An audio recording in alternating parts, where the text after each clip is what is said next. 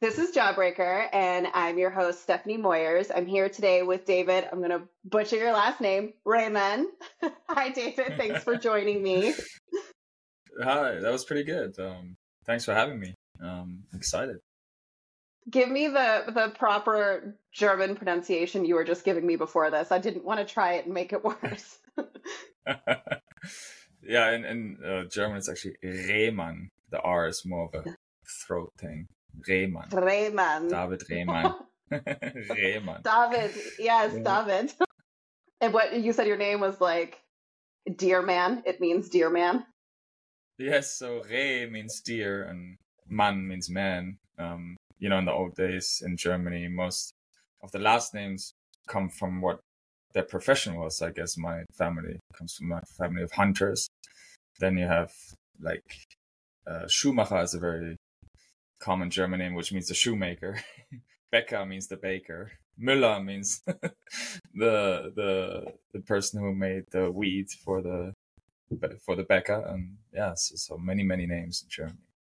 I love that. I like that there's actually like a history to it. Mine is technically German too, even my last name Moyers, but I don't think that means, does that mean anything? Not that I know of. Moyers doesn't mean anything, but then again, not all of the German last names do have a meaning. I'm not cool enough. Or come from, no. or come from the old days where they were named after professions back then. Yeah. That's amazing though. So that's a good place to start, because we initially met when I was interviewing Silos, who you drum for, and you were telling me a bit about your story, which I found so fascinating. So walk me through it a little bit. I think you told me you were born in Germany, but that you grew up in Spain. Was that right? Yeah. So born in Germany, in Düsseldorf. And then when I was about 11 or 12, my family had decided to move to the south of Spain, which is not a bad place to go.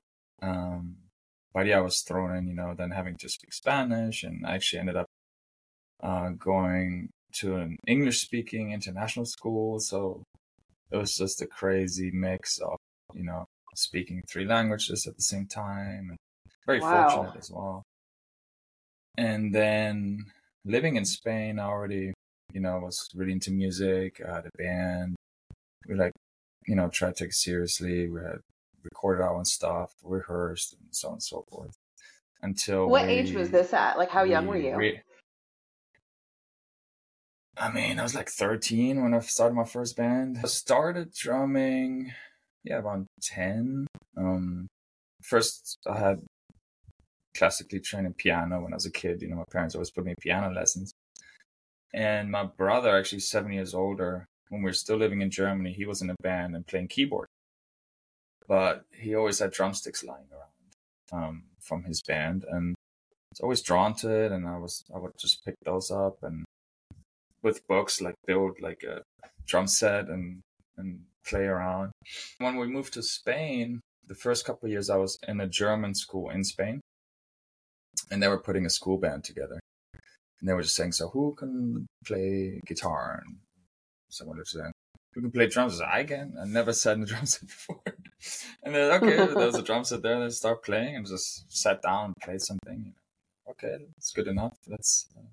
So then I joined the school band in the German school in Spain.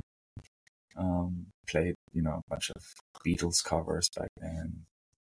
But it was a good start. And then not so long after that, I formed my first band, and with that band, it was actually many years we were together and came together to Los Angeles as well. The other members, we actually went to music school out here in Pasadena. Now it's called LA College of Music. It used to be LA Music Academy. I really wanted to go into depth into learning how to sight read on drums, playing different styles. I was always like a self-taught heavy rock drummer. And I really wanted to open up that horizon. And it was great. I loved it. And then, we started playing some shows around town, met some people and here and there, did some recordings, but ultimately, it just fell apart. Me and the singer had some disagreements, and I came all the way out here to, you know, to make something happen. And then ultimately I had to go a different way. During like being in LA, meeting people and getting noticed, you know, by different producers and so forth. I met a ton of people, you know, and someone that's now become a good friend over the years, Jeff Blue. He was working with a band called Shoreline's End. They got a big record deal with Mercury Records. It was a great record, and we started touring. And then we did Warped Tour as well. That was like 2010. Oh my gosh, what was that like? it was it was an experience for sure. I mean, Was it chaotic? some of the best times and some of the worst, all in one in 1 month, and everything in between. That sounds accurate. Oh my god, it was so chaotic. What year was it that you guys played Warped Tour? We did. That was either 2010 or 2011. Yeah. So kind of near like the middle end-ish. Actually, that's still right about the height. Yeah, it was great. I remember it was like Bring Me the Horizon was still like up and coming back then. Ice Nine Kills were playing a little side stage. You know, now they're like pretty big. It was interesting. Skrillex was with this old band. It was like before or just when he was becoming Skrillex. Yeah, it's interesting. But yeah, That's amazing. Warped Tour was like a circus, a rock circus, you know. And yeah, it was just mayhem. Every time you get to a festival ground, the first thing you see all the merch guys with their trolleys like fighting for the best spot. Like, oh. And then often it's a field, and then their wheels get stuck, and it's just like. Or I remember, I think it was Indianapolis. The whole thing was on this huge, brand new parking lot with black asphalt, and I think my flip flops melted once I was walking. I was gonna say when it was out. I grew up in Arizona, and when it was out in Arizona, you know, obviously everyone's wearing all black, but it's like on asphalt or in like a dirt field in all black in the heat, like just, you know, the best of times, the worst of times, like you said. Exactly. Yeah. It's for the artist and the audience, I think, too. I'm writing this book proposal for a book all about the history of emo, pop punk, and Warped Tour. So if that gets picked up, I'm gonna utilize some of your stories for it if you're open to that. Oh yeah, I got plenty more stories. Was that your first festival experience doing Warped Tour? Warped Tour, yes, yeah, it was, yeah. And I remember before doing it, we actually worked parts of that record we did. We worked with Tim Pagnata, and he's the singer of Sugar Cult. I don't know if you remember. Yeah. He's a big producer now. He did Neon Trees. I mean, he works with everybody. And we were working on some songs, and he said, "Oh, you're doing Warped Tour?" It's like, because I don't know when he did it with Sugar Cult, but he's like, "Yeah, you'll be like going in, you'll be like a newborn baby, and coming out, you'll be like Chuck Norris swimming through a swamp with a knife in your teeth." Just one Warped Tour, that's all it takes. Yeah, then you're a touring veteran, and he wasn't wrong. He wasn't wrong at all. It definitely teaches you, a lot. Because the schedule, the routing, and it's more made for like buses. You know, you sleep overnight. Right. You get there, you drive sometimes 10, 11, 12 hours, but there's only a small percentage of the tour's artists that actually had a budget for buses and so forth. So we were in a van, and all the other bands in a van, it was rough, like switching to drive every time. I think we ended up putting like a mattress in the back, and we were just like, whoever's not driving is sleeping, and then we had like a rotation system. It was like you go in shifts. Yeah. Yeah, we go in shifts. It's the only way to do it. But yeah, well, after the Shoreline's End thing, we were at it for a couple of years. We ended up touring also a lot, opening up for like Plain White Tees, and just on the road constantly. But the label, politics often, it just never got released, and it was a thing between A&Rs, and there's so much politics to it, which was a shame. It was a great record.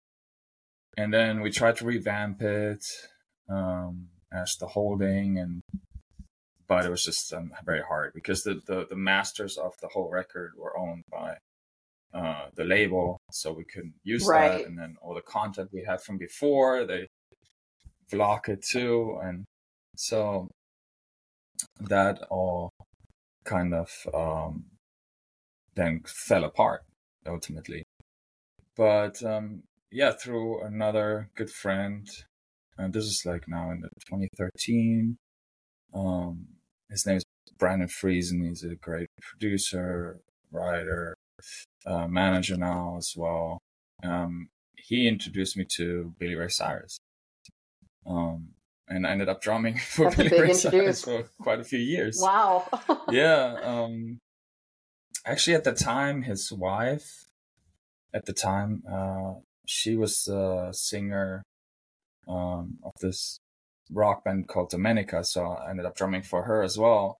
And then Billy Ray wanted to like real rock band backing him, so ultimately all of Domenica, we became Billy's band.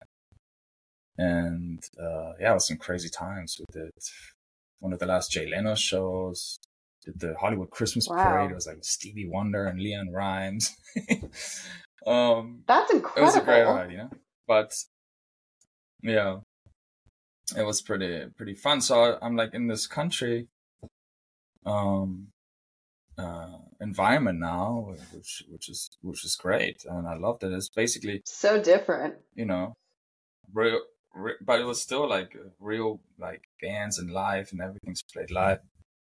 And at that time, I was a good friend of mine called Tyler Rich, who was also up and coming, started doing in the country scene, and I started playing with him as well, and we really built it from the ground up. And he ended up, moving to Nashville, got a deal with Big Machine, and we, I was playing with him, thinking like, I'm going to build this, and he's still going strong. He's great. But then come around like 2016, through a friend who was managing Jordan. I was doing some auditions for other projects he was doing, and he said, "Oh, I've got this new project, and it's a rapper." But then he got together with this guitar player from Holland called Kevin Hissink, who writes all the riffs and stuff for Grandson. And they shot me a couple songs, and I said, "This is great." And then, he was like, "You should come in and see how we could take this live as well." Yeah. Because I also do musical direction for projects and so forth. But when I see something that I really like, I do it myself. So it was kind of like a side project whilst I was touring in the country world, and didn't think much of it because I'm a huge Rage Against the Machine fan, and so all those riffs that Kevin would do really draw me to it, and live it would go pretty hard. It's just like nonstop.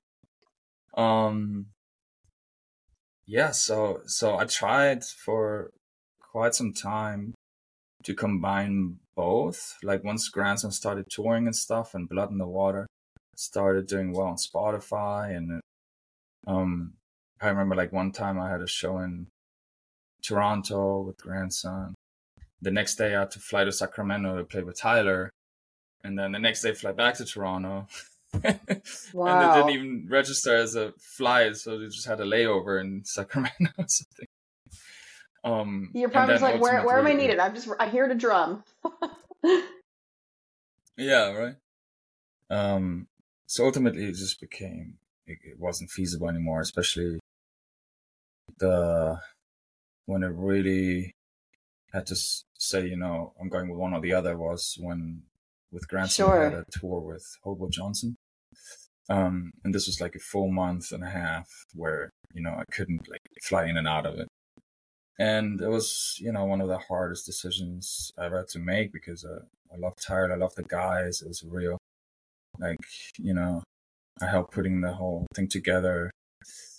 Of course. Ultimately with the thing the thing that drew me to the Grandson project was, the getting more into the rock world, back in the rock world where I originally came from, and also the more of the international touring, going back, being able to play in Germany and so forth, and festivals over there, and yeah. And it sounds like that's more where your heart was too. Yeah, the rock is definitely what I always come back to. Also, I like very high intensity drummer, and it really translates best in like the rock environment. So you said that, I'm trying to track, basically from Warped Tour to this point, were you on tour for the majority of, gosh, how many years? 6+ years? Oh yeah. More than that? I mean, yeah, 10 years, over 10 years now. 10? Yeah, from Warped Tour onwards. Wow. Yeah. I mean, with Billy Ray, we had constant shows as well, and then went into the Tyler Rich stuff into the Grandson. With Grandson alone, it's been over 7 years. And wow.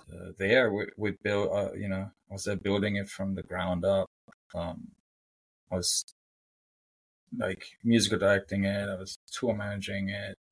We literally, the first tour we ever did was across Canada. Yeah, it was just 4 of us in a minivan in midwinter, like crossing the whole country of Canada. And, that's commitment. Yeah, that's, when you believe in something and want to help build something, you try to do your part. And I remember, so we had a bass player. He was from Peru, called Renzo Bravo. And then the guitar player Ramon, which you of course know, who's now with me in Silos. Yeah. And then Jordan. So it was 4 of us, but Jordan didn't even have a driver's license yet. Oh my gosh. And Renzo had never seen snow before, so I was like, "You're not driving." So it was all the driving was between me and Ramon. That whole tour, it was ludicrous. So did you guys just take turns, like driving, sleeping, you and Ramon? Yeah. Oh my There's no god, other way. that sounds intense. Oh my god, it was yeah, it was awesome. But again, it's all these crazy experiences. That's why we do it. That's why we love it as musicians. To get to see and experience, so many different places, and yeah, I wouldn't change it for anything. Is it harder for you to not be on tour than it is to be on tour? Because that seems like that's what drives you. That's doing it. That's doing what you love, is to be on tour. Yeah, for sure. Yeah. It's more so the touring is the, being on stage and seeing the audience, the people enjoying what you're playing, maybe that. And then the touring is part of it. The traveling does get really intense. And, but yeah, for sure. It's definitely, that's why we all do it, craving that exposure to playing live and that experience. And it's hard when you don't have it on a continuous basis. But if you have a good product and if you work hard and be persistent and don't give up, you're always going to find your way back to that. Absolutely. And you're someone who, from the interview in Silos and the stories you've told me here, it seems like you have these opportunities kind of come to you, and then you assess within yourself, is this worth it? Is this worth leaving who I'm currently drumming for? Is this worth the traveling tour? Is it worth starting with Grandson from the ground up? And now you're kind of doing the same thing with Silos and with Ray and them, like really kind of starting something else from the ground up out here in LA. Yeah, I mean, I'm beyond excited about that, because I mean, ultimately, Grandson just came to a point where I just didn't see progressing in the way I wanted it to. And just, in rock for me, it's always like being a band it's an important part. But over the years, it just drifted apart, where his vision was more the solo artist and mind was, Sure. let's try and put together and be a band. And it's just came to a point where it wasn't working anymore. And then, I'm not going to be on the road 10 months out of the year promoting someone else when there's nothing to show for in the end. Ultimately, it's not growing together like you wanted. Yeah, it's more just, okay, if I continue doing this, it's for him. Exactly, and especially after having put in so much hard work. But that's the music business, and it is what it is. But so me and Ray, I've known him for about 8 years. Oh wow! Back in the day, he was more. Yeah, he was like more of a DJ, and then when the more touring heavy I got, we kind of like lost touch for a while, and we had planned to do a proper catch up before I knew I was even leaving the grandson situation. And it just happened to be like literally, I think it was like 3 days after that we got together at his old apartment where he had like a little studio set up. And, I was told him everything that happened and so forth. And it's like, oh, funny enough, I've been really getting into rock more. And he and under Ray Garrison had some songs released and showed me that and his demos and so forth. I was like loving it. Like hands down, Ray's one of the most talented producers I've ever met or worked with. And so immediately my vision was already onto the next project. And that day we basically decided, went for lunch and said, why don't we just do power band, experience, great players, great music, great songs, great production, a little twist of something kind of new, which I'm also a huge EDM fan. I've always wanted to combine the EDM with rock and powerful vocals, and Ray, coming from the DJing world, is great and producing and programming the electronic part, and then his powerful vocals on top. It's just all came together. And Ray had worked with Nick before. He said he would be a great addition, and I loved it. And then Philip, the bass player, is amazing. He's from Denmark. Like, you can see the silos.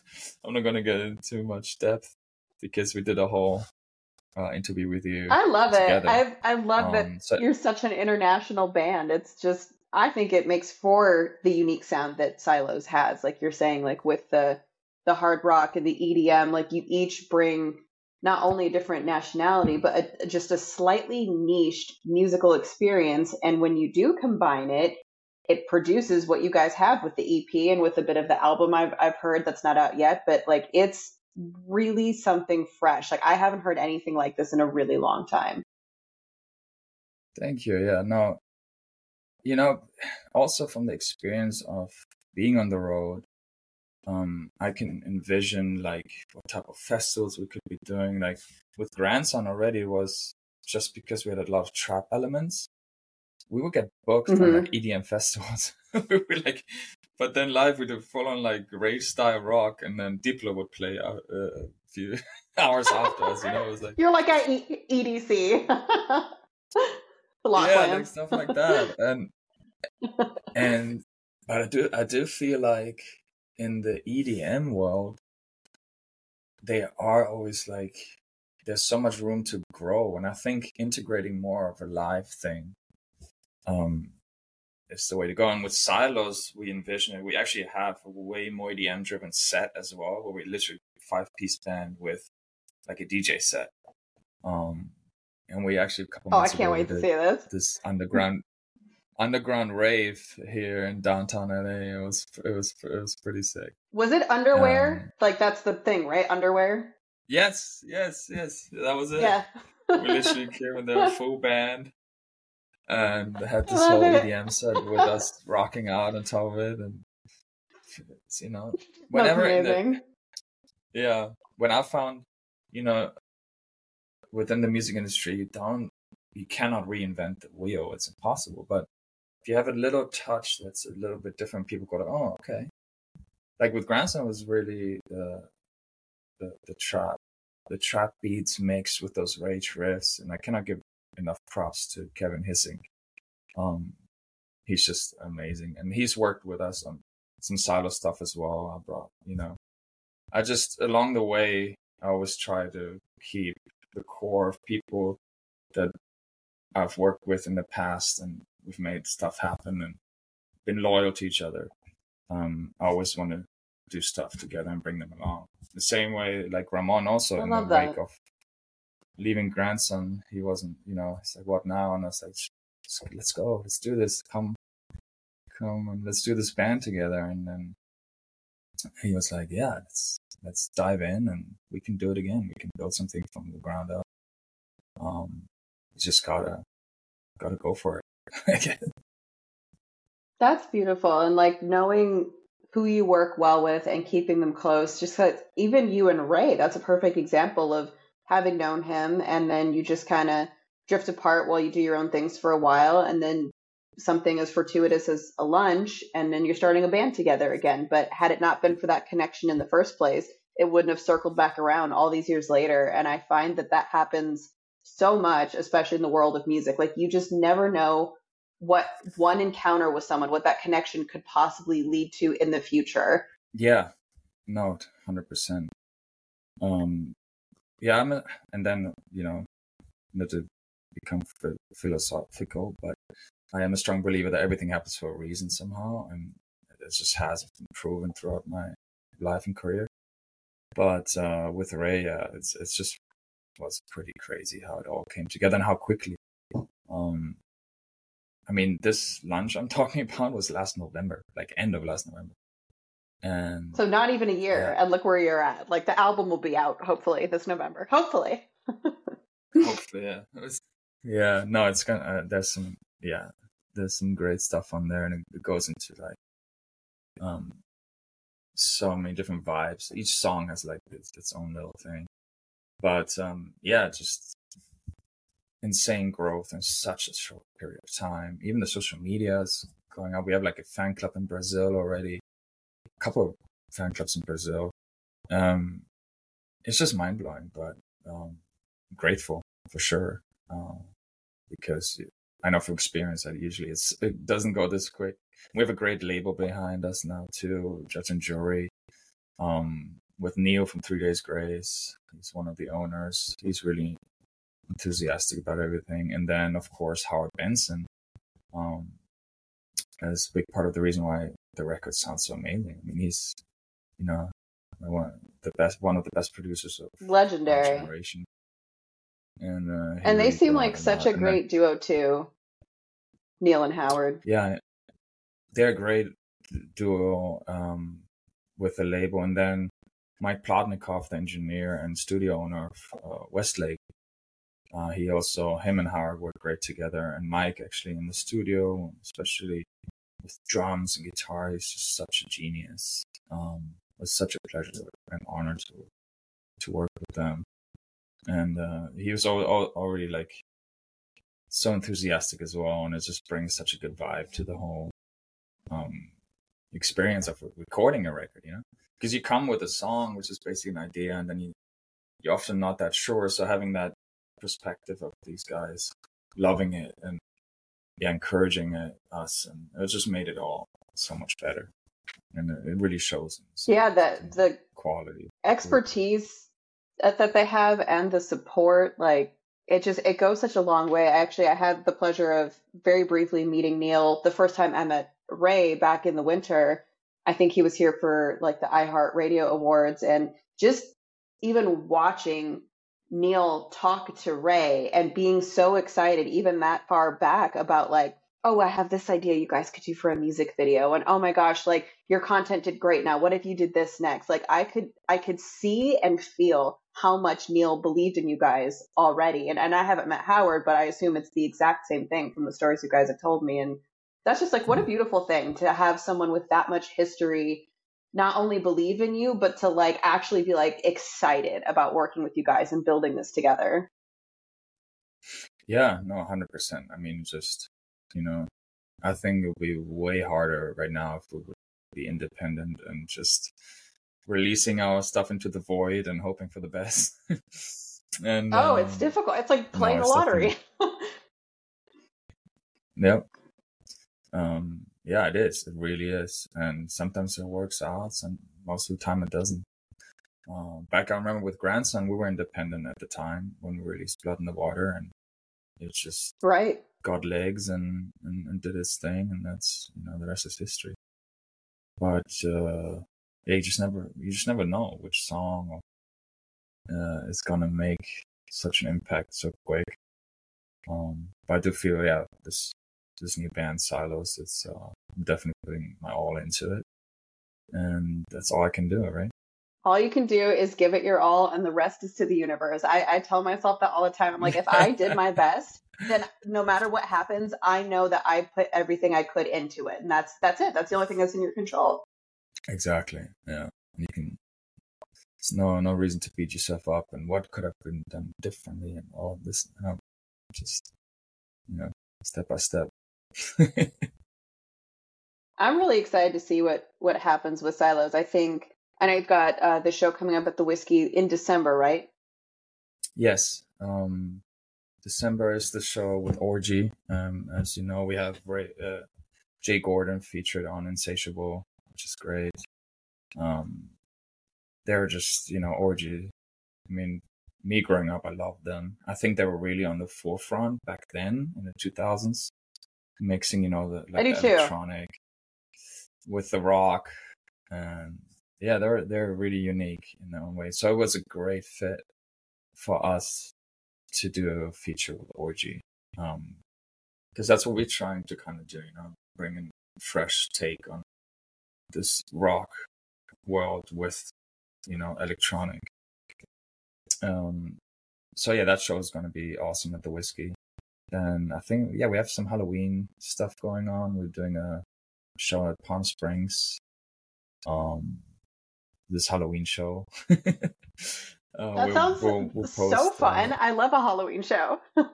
We'll have all the details up on our socials and so forth. It's going to be with Crazy Town is going to perform as well, and some other great bands. And Tell me about this EDM project.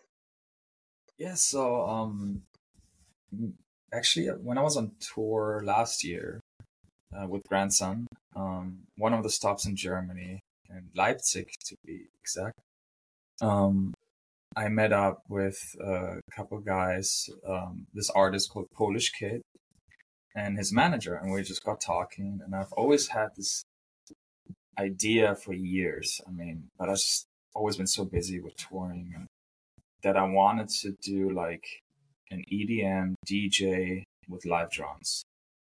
I mean, of course, yeah, DJ okay. live drums has been done before, but I wanted to take it to a place where we actually have original tracks, and then also, do EDM covers, but more for the halftime, like heavy EDM, where live rock drums really work. And yeah, Polish Kid is an amazing artist. He actually just dropped his EP. If you want to check it out.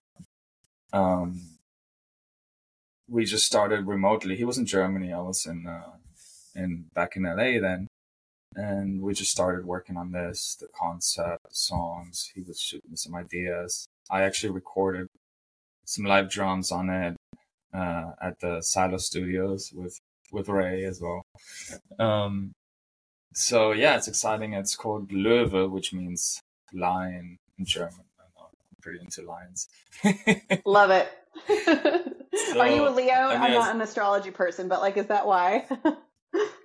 that's one of the reasons too. It is. Yeah. But so yeah, the project is going to be called Löwe, which is like L-O with the two dots, the German Ö, W-E. And I think it's a great name for like the EDM vibe. We're just still navigating, seeing how, but this could be something, where we just do some EDM festivals or something, and it's like something different. So I'm excited about that as well. And we did launch the Instagram for it, but just like getting started with it and seeing what goes. And we're still working on the music. So on my Instagram, I have a link to the Löwe project as well. And yeah, definitely also check out Polish Kid in Germany. And I was in Germany this summer for a bit with family, and I took a 5-hour train ride to Leipzig from Düsseldorf. And the content you see on Instagram was shot this summer when I was in Germany. I love that because it makes you a true artist, at least to me, because you're very well rounded. Like you don't just have, not that there's anything wrong with being like very niche down. Some people really like to focus on one particular part of the craft, but I have always been drawn to artists who kind of dabble in a couple of different things and try to see like where they can blur the lines, but then where to keep things separate. And I feel like it's that exploration that really elevates you as an artist over time. Yeah, totally. You just gotta, keep going. And I mean, it's a fine line, if you do too much, then you can't put enough attention to. But if you really like say, okay, this is my priority, but then I also want to do these things and explore that at the same time. And, you just gotta navigate the best you can. But yeah, I feel like with the Silos band, it's like, solid in the priority going strong right now. But at the same time, I want to find time for this EDM project, which I actually have been thinking about for years, but I've never had time. It's one of those things. It's like you make the time; it'll never just come to you. It's like how busy you are. Yeah, exactly. Yeah, if you say, "Oh, tomorrow," then you push it, and it's just time. It just goes so quick, It does. The next thing you know, months or years have gone by, and you're like, "Oh, I haven't even started that yet." That's exactly what happened with the Löwe project. But now finally, also finding people that are equally excited about it and wanted to work on it and so forth. Like with Polish Kid, it just also ignited fire again with me wanting to work on it and give it a shot. Well, my closing tradition, I think, as you know from the Silos one, is to ask your advice for someone listening, but this is more specific to you now, so it could be a little bit different if you want it to be. For anybody listening who's looking to get into drumming or maybe is a drummer and hasn't really caught their break yet, what advice would you give? I mean, over the years, the one thing that really set apart of people who like make it and that don't is the persistence. There's going to be so many no's and so many obstacles that just make it easy to give up, and maybe go home. In my case, I could have gone home to Spain or Germany and then doing my thing there, but came to a point where I'm like struggling and saying I don't know where to go from here. Just keep drumming, take every opportunity you can get, be out there, meet people, and be likable, because no one wants to work with you if you're not a nice guy or girl. Nobody wants to work with an asshole. So you definitely right. I mean, especially in LA, everybody is on such a high level, with their skill wise. A lot of the times, the thing that will set you apart is the likability, from like people wanting to work with you. Yeah. So definitely persistence is key. Well, I love that. And I agree, like persistence and just keeping going with anything. That's the hardest part, because it's like when you want to give up and you feel like you have every reason to, but you don't. If you don't, I feel like that really is what makes the difference in the end for someone who quote unquote makes it or doesn't. It's not even necessarily talent. It's just, did you give up? Yeah, totally. There's so many talented singers and bands and musicians and producers. Like, there's also so much happening in the background of music. There's the producers, the ghostwriters, but that's a career in music too, where you can either stay persistent and keep going, following what you want to do, or I'll give up. Well, thank you so much again for joining me today. I know you had such a unique story, and I really wanted to talk to you one-on-one. So I appreciate it, and I'm sure the listeners do too. So to everybody listening, I will link David's, everything for your Spotify, your socials. If you want to follow him, check out the bands he's drummed for, particularly Silos currently, who are incredible. Their EP is out now. They have the show, like he was mentioning, in Palm Springs, was it, for Halloween? Yeah, Palm Springs, a couple of days before Halloween, but yeah, we'll post all the details about that.